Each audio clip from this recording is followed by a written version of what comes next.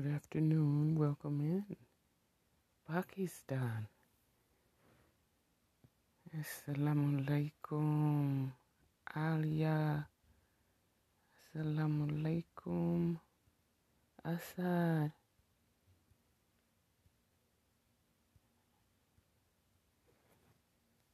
I was telling my neighbors just maybe a month ago, where is Pakistan? Everyone else in the region is tuning into this show, but where is Pakistan? Thank you for listening in to the show. We're going to jump into the news for today.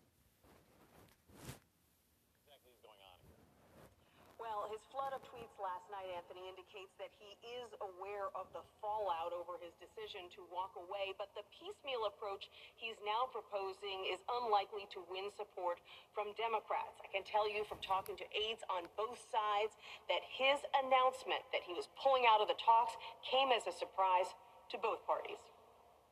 It all started Tuesday afternoon when the president abruptly tweeted, "I have instructed my representatives to stop negotiating until after the election, when immediately after I win, we will pass a major stimulus bill."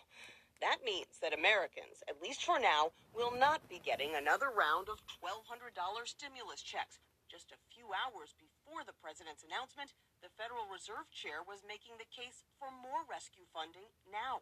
Too little support would lead to a weak recovery, creating unnecessary hardship for households and businesses. Confusingly, the president tweeted that he agreed with Powell after he had shut down the talks. His decision sent the Dow plunging almost 600 points and drew fire from the airlines, the Chamber of Commerce, and even some Republicans. Amid the backlash, the president took to Twitter again in the evening, saying Congress should approve $25 billion in funds for airline workers and $135 billion for small businesses, as well as those $1,200 stimulus checks. Speaker Pelosi called the president's move to end the talks an act of desperation, and in a phone call with fellow Democrats, she speculated that the steroids he is on for COVID may be impacting his thinking. One person who did agree with the president's decision was Senate Majority Leader Mitch McConnell, who said that the two sides were still pretty far apart and were unlikely to reach a deal in time for the election anyway. But other Republicans worry that by walking away, the president is going to get the bulk of the blame and that could affect the entire party right before Election Day. Tony? Either way, millions of Americans do not have time to wait. Nancy, thank you very much.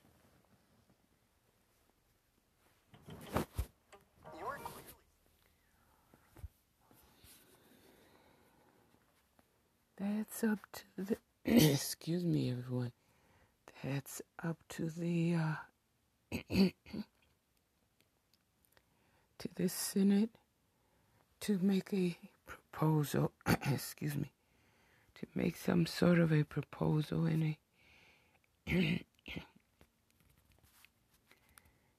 agreement with the Democratic Republic's House of Representatives.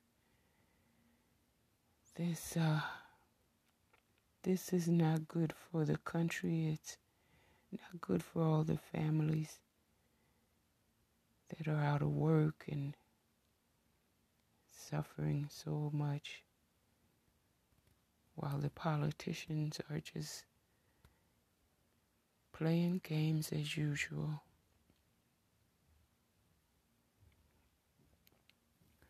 We have an update on Jacob Blake, the young man, Jacob Blake Jr. from Kenosha, Wisconsin. A young unarmed black man who was shot in the back 7 times by the police. Here's an update. Of course, he's paralyzed and has several little boys to care for. Jacob Blake has been moved to a spinal rehabilitation center from a Milwaukee hospital. His attorney, Patrick Cafferty, confirmed to CBS News. Blake, 29, was shot in the back 7 times by Kenosha police officer Rustin Shesky on August 23rd. Cafferty said the 29-year-old, quote, is in a spinal injury rehabilitation center in Chicago, and that he was unable to provide more details, including what day Blake left the hospital or how long he will remain in the rehabilitation center. The bullets from the shooting damaged Blake's stomach, kidney, liver, colon, and small intestine, his attorney, Patrick Salvi, said last month. After Blake was transported to the hospital, his legal counsel said he was paralyzed from the waist down. The news of Blake's shooting, accompanied by video footage of the altercation, threw Kenosha into a state of unrest in August. Protesters reacting to the news flooded the streets, sparking boycotts and marches, including the deaths of 2 protesters. Kyle Rittenhouse, 17, was charged with homicide. Police also received pushback at the news that Blake was handcuffed to his hospital bed at the beginning of his stay, according to the Milwaukee Sheriff's Office. The restraints were due to Blake's former felony warrants, which require restraints while in custody, according to department policy. On August 28th, police said the handcuffs were removed after Blake posted bond. Last month, Blake shared a video message from his hospital bed, which was released by civil rights attorney Ben Crump on Twitter.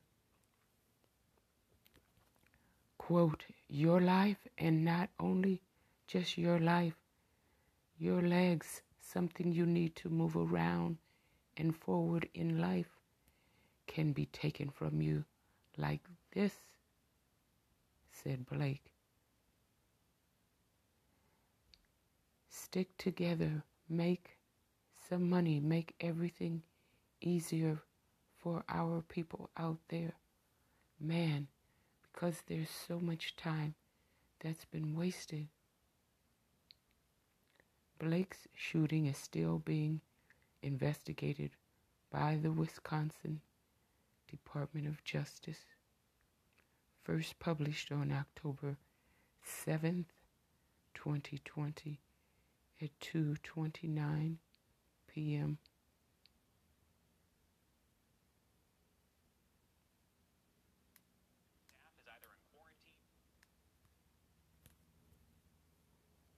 Again,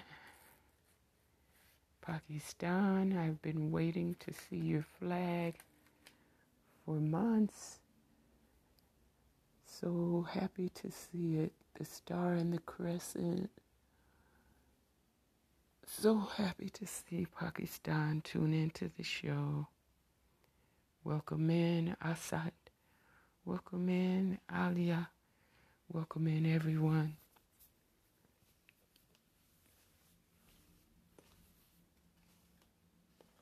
Thanks again for listening to the show. Tuning in from around the world over 50, maybe by now close to 100 different countries have tuned in. I thank you all. I appreciate you all.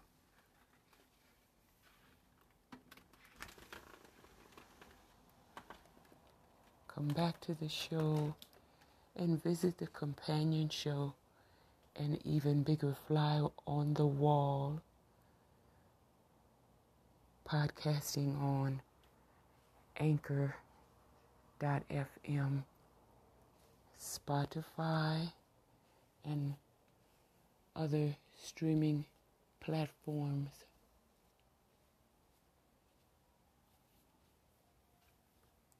Be well, take care of yourself, keep tuning in, keep listening,